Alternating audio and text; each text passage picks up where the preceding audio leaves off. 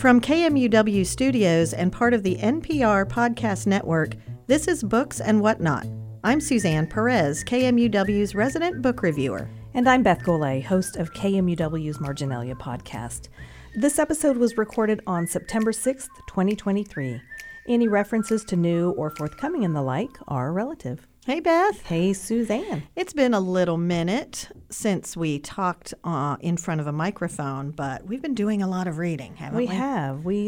Let's see, we recorded in June, it looks like the end of June, and now it's September. I know. How did we skip July and August? It's because we've been reading and not talking about a lot of our reading, but I think we both have, really good books to bring today. Yeah, I'm excited. And then later in the episode, we're going to talk a little bit about our reading retreat, which we took a few weeks back and was glorious. So we'll talk a little bit about that and maybe what people can learn from our experience if they're planning their own. So what is your first read to bring today, Beth? Okay, my first read, I'm kind of going in backward order. I finished this book most recent. It's called Wander Travels by Josh Barkan. I interviewed Josh several years ago for his collection of stories titled Mexico. He also wrote a novel titled Blind Speed, and now Wander Travels is a memoir. And I'll just read the first sentence, which, we'll have to bleep a word from it. But here's how the book begins. In Morocco, she another man. So Josh Barkan's wife of 15 years took a 6-month around-the-world tour, and in the final days, she had an affair. So this memoir is about his personal healing process, through the separation and divorce and dating again and his own worldly travel and finally traveling to Morocco to meet the man with whom she'd had the affair, even though they were no longer together. What? Yeah. That is fascinating. I know. I've not heard of this one. Is it out already or is it coming? It's coming. It comes out September 12th. So. Wow. So very soon. Very soon. Oh my gosh. I have to tell you, so he wrote short stories and then a novel and then a memoir. Mm-hmm. That's awesome. I am in a book club that just basically decided that we're going to do a year of memoirs. Oh, wow. Yeah. I thought that was kind of a good idea. It may have been mine. I don't know. I can't remember now. But if they're listening, if any of the members are listening to this podcast, they'll be like, it was your idea. I just think memoirs are such good reads. Yes. I mean, this one was it was palpable because you could just feel his raw emotion and I liked just being along with him as he worked everything out. Wow. So yeah, this would be one to add to your list. Definitely. Wander Travels by Josh Barkan. All right. Okay, well, I'm going to bring a book that I never thought in a million years that I would read, and I'm going to tell you why. It's based on Greek mythology. Oh, well, why wouldn't you read that? Because I hate Greek mythology. No, you don't. You I love thought Madeline I Miller. Did. You love... I thought I did. Okay. I thought I hated Greek mythology. I will tell you, Beth, I did read Song of Achilles by Madeline Miller. Right. You're right. But I started Circe and never finished it. Oh. Yeah. So, but I think I was just in the kind of the wrong mood for it. But this book is the title is Stone Blind by Natalie Haynes. Have you heard of this one? Is this Medusa? Yes. Okay. The reason I picked it up is I had an audio version of it from Libro FM, and I had heard, and it's true, that Natalie Haynes is a comedian. She's a British comedian. So imagine, if you will, the story of Medusa and all of the surrounding Greek mythological creatures and goings-on told by a comedian. Because, Greek myths are super weird. Mm-hmm. People eat other people and spit them out of their brains, and they, die and come back again, and they're like human but not really human. That's the part of Greek mythology that I could never quite grasp, what's the difference between a god and a titan, and then not to mention all the names. Oh, right. I mean, so this read was so enjoyable. First of all, she takes kind of a feminist look at Medusa. And all anyone really knows, all I knew about Medusa was that it was, snakehead creature that Perseus kills on his Odyssey, right? Mm-hmm. That's all anyone knows about it. But this is told from her point of view and also from kind of her sister's, Mm-hmm. point of view. And it's also kind of about just what makes a monster. And it's almost in that realm of villain's point of view, like Wicked or something right. like that. Like, who is Elphaba really? Who is the Wicked Witch of the West? What's her backstory? The true story of the Three Little Pigs. Yes, what's his name? The children's book author. John Sheska. I love that one too. Good point. That's a great example of that. But you see just the way she tells it, and she actually does narrate the novel, which in this case is fantastic because, like I said, she's a comedian. Her delivery is wonderful. Yeah. Her English accent is terrific. I found myself really stopping and savoring some of the descriptions, but then also kind of laughing. And she takes kind of a lighthearted approach to it, and I really, really loved it. I ended up giving it 4 out of 5 stars, which for anything based in Greek mythology is pretty high for me. So that is Stone Blind by Natalie Haynes. Okay. Yeah. I'll have to check that one out. Yeah, I think you'd like it. Okay, my next one is called Day's Work by Chris Batchelder and Jennifer Hable. Can't wait to hear your take on this. You've been raving about it. I have, and this one is more difficult to describe because it's one of the best books I've read in a long time. Chris Batchelder and Jennifer Hable are husband and wife, and she's a poet. He is a novelist. His novel, The Throwback Special, was a finalist for the 2016 National Book Award. So they each have their own independent writing careers. But during the pandemic lockdown, they teamed up to co-author this novel, and it's titled Day's Work. And it's difficult to describe because it feels like it should be nonfiction, because it's about this novel. It's a fictional log of a woman's research during the pandemic, and it's like what she discovers daily.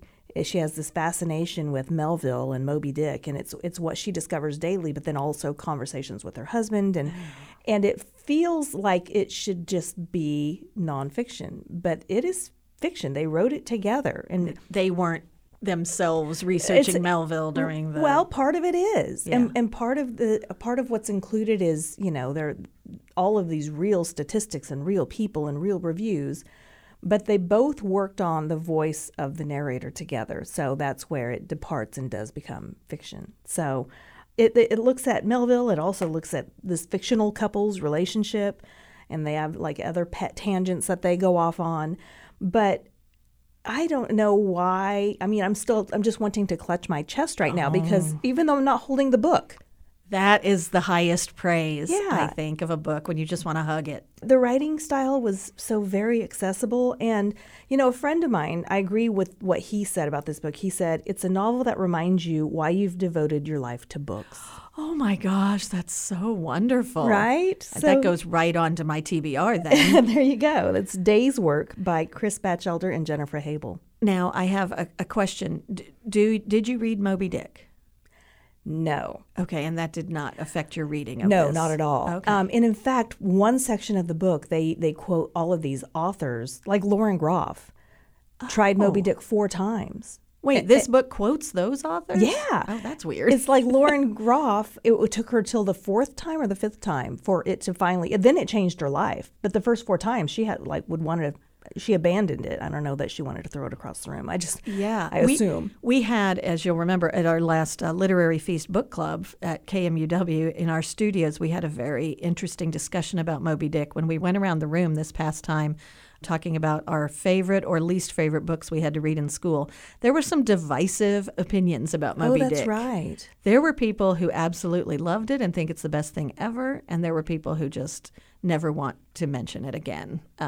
Obviously, like a lot of books, I think it depends on when you read it and what you're bringing to that experience. But I wondered, because this is sort of Moby Dick adjacent, I wondered if you have to. Yeah, and it was less about Moby Dick, more about Melville and his life and the women he surrounded himself with, and how he was kind of a tyrant and they did all this work for him, and yet they were kind of invisible. They're written out of history, if you will. Yeah. So, I mean, they were researching that aspect. And Lauren Groff is not the only author who they quoted who read it, and some... Or didn't. Or didn't. I mean, Yeah. Several would say how many times it took them to get through it, and then they would love it. So, Yeah, sometimes those reads are so worth it. again, I'm going to mention my Grapes of Wrath experience again because I read it at just the right time and I really, really enjoyed it. But it's a thick, challenge of a book. I think this one is, I think it's tiny. I actually don't have a copy. Day's Work is actually tiny. Yeah, Moby Dick. Though, right. Okay, but huge. Day's Work, I think you could probably read it in an evening. Oh, wow. Possibly. Yeah, or at least in a Saturday. I thought sure. the galley looked pretty thin. So, that's it. Oh, that's great. Yeah. Again, we need to talk about books you can read in one sitting. There you go. All right. That was, so go ahead and say it again since we've been talking about it a little bit more. So that was Day's Work by Chris Batchelder and Jennifer Habel. All right. So my next one is another little update on my summer reads. I'm kind of proud of myself. I think I actually maybe read 2 or 3 books of the stack that I pulled at the beginning of the summer. So I'm going to, we're wrapping up summer now, and I just have to talk again about Mary Jane by Jessica Anya Blau. This was such a fabulous summer read. So if you're listening to this right now and you are ready for fall and spooky reads and scary stuff and, all the literary fiction that's coming out this season, make a note and save this for next summer because this is the story of a 14-year-old girl, Mary Jane, who's growing up in Baltimore in the 70s. And she gets a job nannying for a family down the street. And he's a psychologist, and they are sort of the free love hippie style family of the 70s. And Mary Jane is growing up in a much more structured and traditional environment where, she does chores and she learns to cook and women have their place and men are the breadwinners and all that stuff, all the traditional roles. Well, this just shakes up Mary Jane's world. It's a wonderful coming-of-age novel. It's funny. It's so reflective of the time of the 70s. So if you did grow up in or around the 70s, you'll very much appreciate some of the retro scenes from this novel. It's also, I loved it because it's about found family. Oh, wow. So Mary Jane, she loves her parents, but these are the type of folks, they say a prayer for Richard Nixon every night. Meanwhile, at the family down the street, the Cones, where she is working and taking care of this young child, they have an impeachment sticker on their door. So it's just a real dichotomy. But just wonderfully told, light, bright, perfect summer read because there's scenes, where they go to the beach and she wears a bikini for the first time. It's just that 14-year-old kind of coming of age, wonderful, wonderful novel. So I can't say enough good things about it. That's Mary Jane by Jessica Anya Blau. I will say, too, that I have a review of this one at kmuw.org. Okay, good. All of mine are also author interviews. So yay, good. Go. So check out Marginalia. Okay. Okay, I'm not going to get into this one, but I will just say that I read it and go on to the next. But if you are a fan of Julie Schumacher, she wrote Dear Committee Members and The Shakespeare Requirement. Her 3rd book in the trilogy is out, and it's called The English Experience. And it follows the same Jason Fitker, the professor at this curmudgeonly English professor, and he takes a study group abroad. So, I've got to get. I can't remember if I read the second one though, so I should probably read The Shakespeare Requirement first. You don't have to. Okay, you don't have to. That seems, I don't know. What's the word? Reckless? Yes, reckless. To read series out of order. Okay, maybe I'll do it. Another one that I read that I'm probably not going to elaborate on is My Name is Iris by Brando Skyhorse. And it is a work of speculative fiction that imagines what would happen if mandatory electronic wristbands were required to prove citizenship. And the main character, she'll ask her mother questions, and her mother's response immediately is, "Who cares? You were born here. That means something." Well, in this woman's lifetime, being born here doesn't mean anything. She has to prove that her parents were born here, and they weren't. So, I mean, it's a look at, I guess somebody in Louisiana proposed a law like this. I bet. So, yeah, I mean, it's not too far from the truth of what's being talked about. Exactly. And, I also spoke with Brando Skyhorse about his own ethnic identity because he was born Mexican-American. But his mother decided they would have more opportunities if they said they were Native American. So she changed his name to Brando Skyhorse, and he didn't find out until he was like preteen, maybe 12 or something. Oh, wow. So yeah, that was interesting as well. Yeah. Okay. Okay, but the one I will talk about. There's a triad. I had to slide him in. Of course. You read something and you want credit for it, right? Tell the world, of course. I won't talk about this one much either because it's very difficult to describe as well. It's called The Heaven and Earth Grocery Store by James McBride. Yeah. And this book, I'm pretty sure it's probably going to win several awards, and I just feel like I need to say, read it. It's kind of an American melting pot story. This takes place in the 1930s in Pottstown, Pennsylvania, where the diverse community is made up of immigrant Jews and African Americans and even KKK members. Wow. But it's difficult to describe beyond that. I don't know what to say other than I told McBride that this is the type of book that makes me want to be a better person. I loved this book. So there you go. Yeah, no kidding. And James McBride, say. I mean, yeah, talk about a resume. Yeah. I've heard a lot of good things about this book. So, we're heading into that sort of, I don't know what it is about fall reading, but I just want to dive into like really thick literary fiction, with a message. Yeah. And I think that one's great. And I am embarrassed to say I don't think I've read any James McBride. I didn't read The Good Lord Bird, although it's been on my list forever. I don't think I read it either. Oh, anyway, that's a good one. Ding, ding, ding. All right. Well, my next one is super weird and super wonderful. It's called Shark Heart by Emily Haybeck. Beth, this is a book that is about a woman whose husband turns into a shark. Beth is shaking her head. Because that's all it takes to draw me into this book. Also, it has a beautiful cover. Yeah, what made you choose this? Was it the because cover? of Night Bitch, actually. Okay. Because if you remember, one of my favorite books from a few years ago was Night Bitch by Rachel Yoder. And that was about a woman who essentially turned into a dog. Or did she? Remember that whole thing? Like, is she turning into a dog? Is she just thinking she's turning into a dog? In any case, I have said time and time again that I don't like or appreciate magical realism. Well, it turns out I'm a big fat liar because every time I pick up one of these books, I am just enthralled.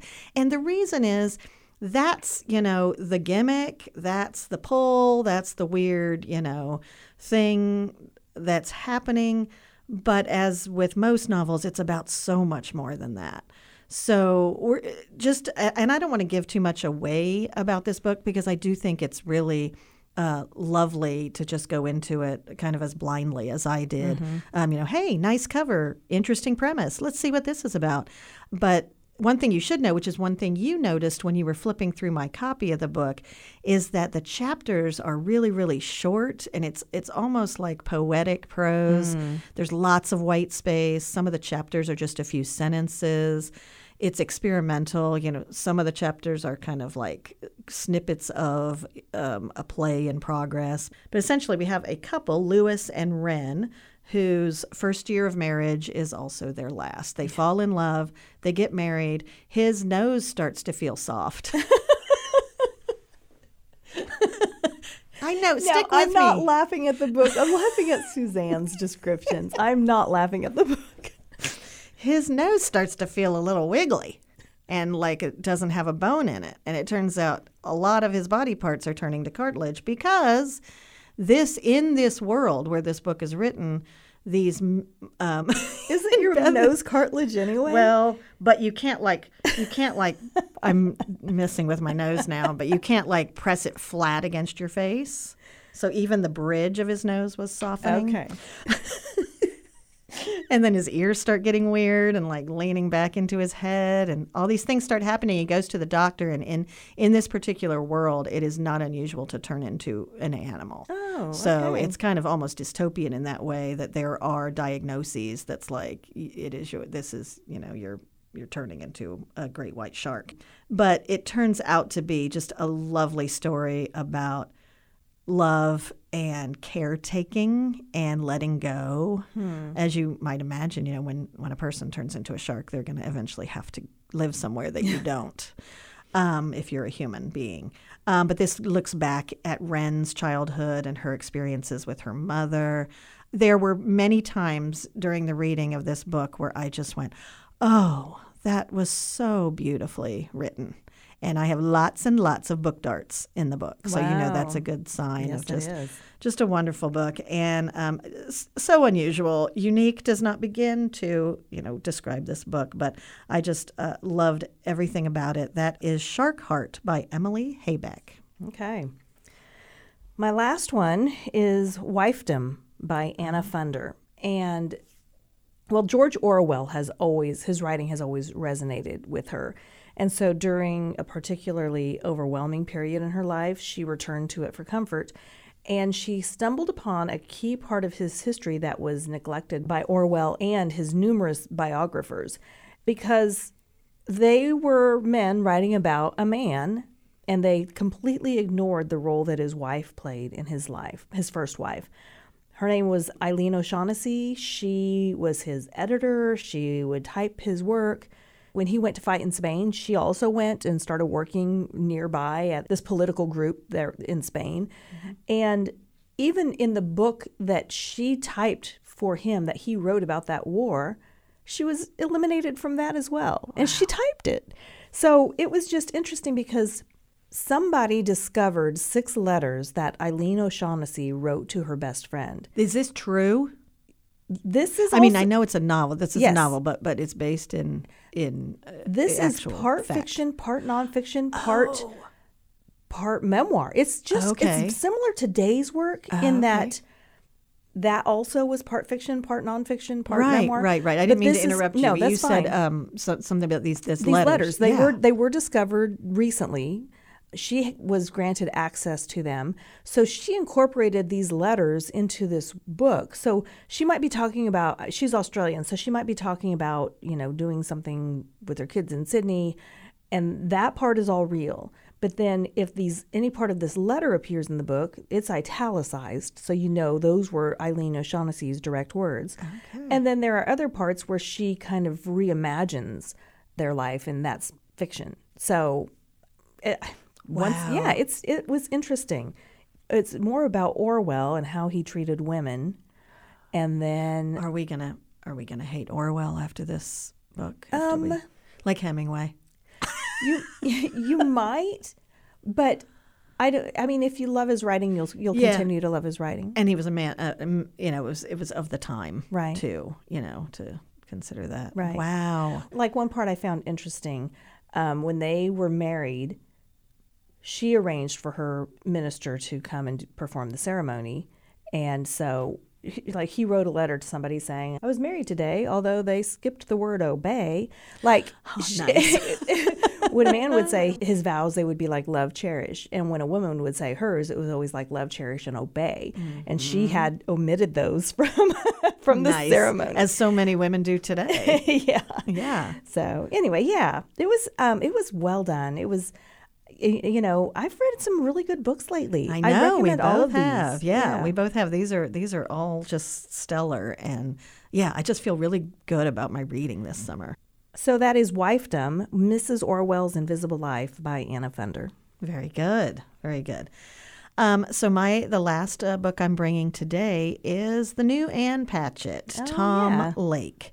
I welcome an Ann Patchett novel. I won't even say just a novel because her nonfiction is also great. I believe her last release was nonfiction, These Precious Days, the essay collection.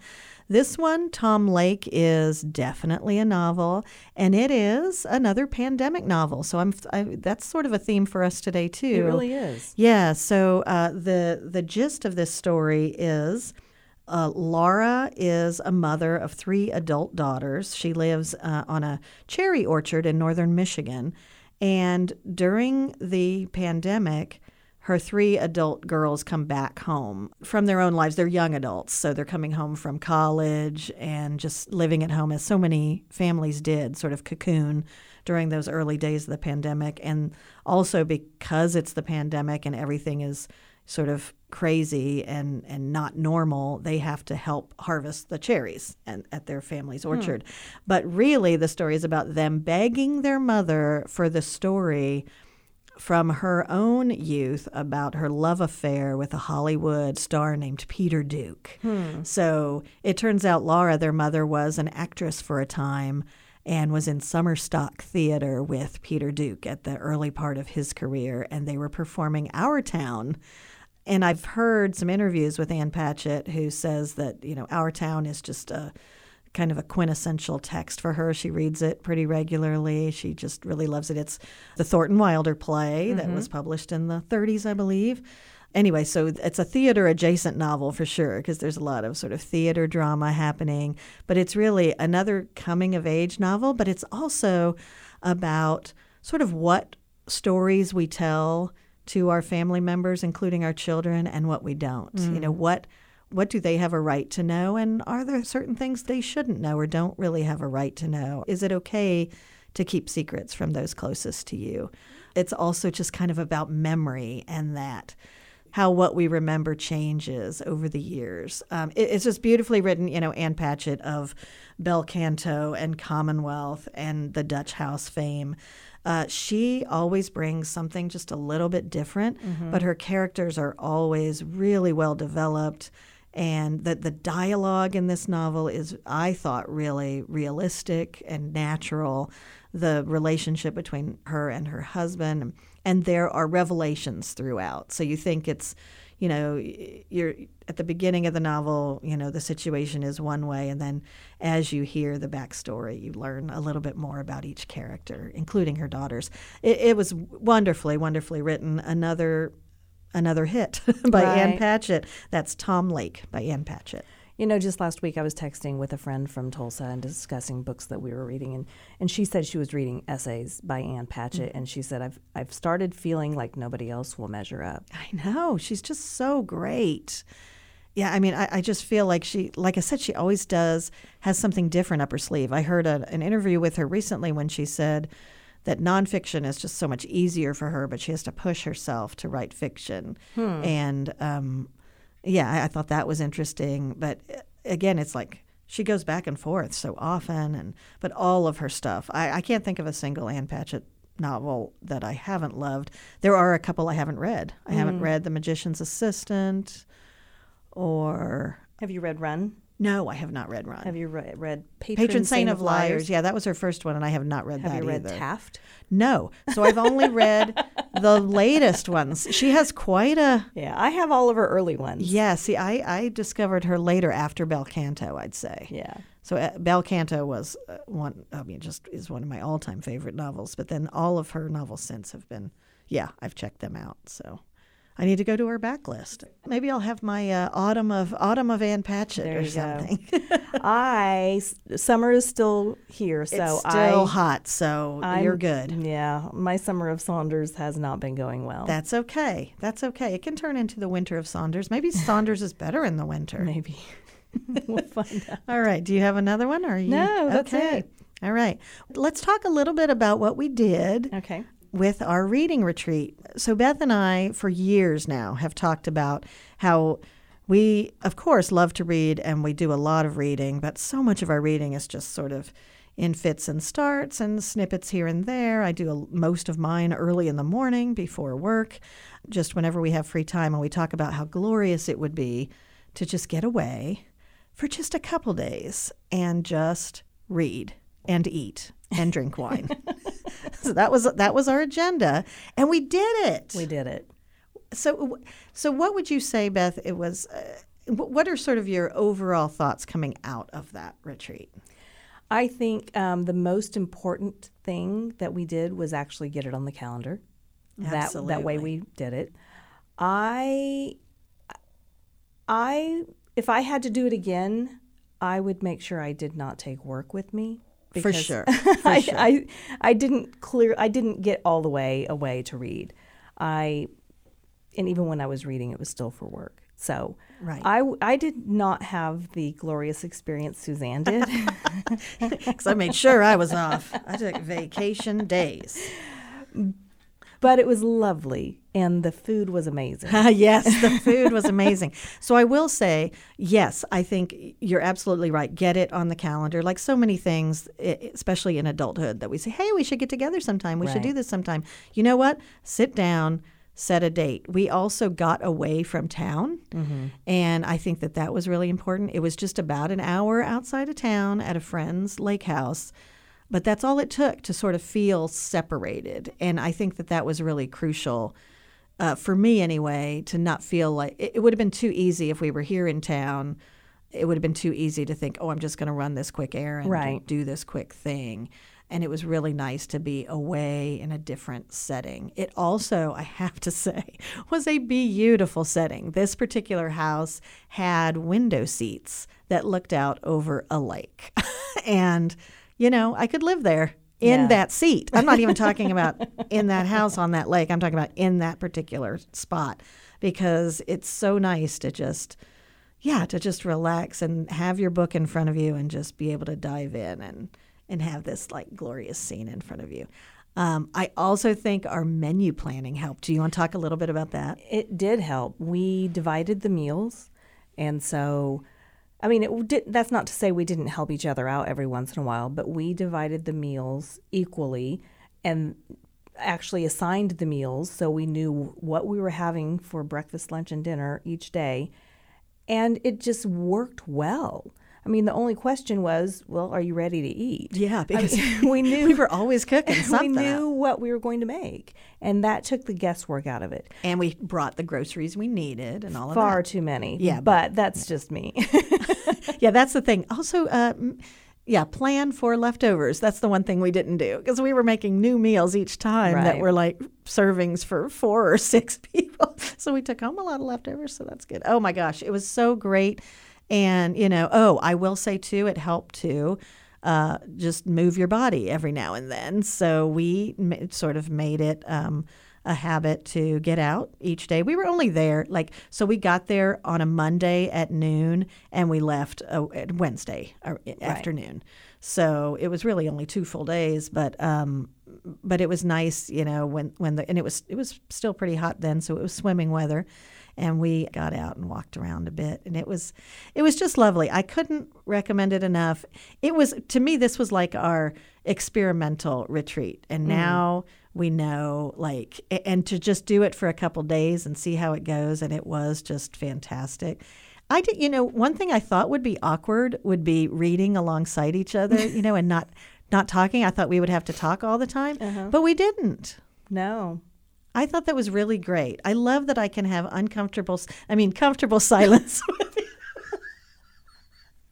I'm glad that we can be comfortably silent together, just doing our own thing and reading. Yes. And so maybe, that might be something to consider if you're planning your own reading retreat. Do you have somebody to go with who will allow you to read? Yes, because that sounds silly, but it's true. I could also see if you're with a bigger group, you would have to have your own spaces. Right. I think you would have to have enough, different separate rooms in the house to really, sort of stake out a spot and be quiet. Because, some people might want music playing while they read. Some people might want total silence. Anyway, I thought it was fantastic. I definitely want to do it again. I know we came away thinking we have to do this at least every summer and winter. Right.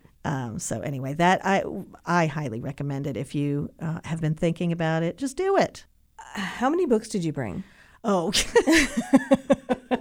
a lot. I also had my Kindle, so I had, 10,000 books on that. But no, I brought a stack. But here's why.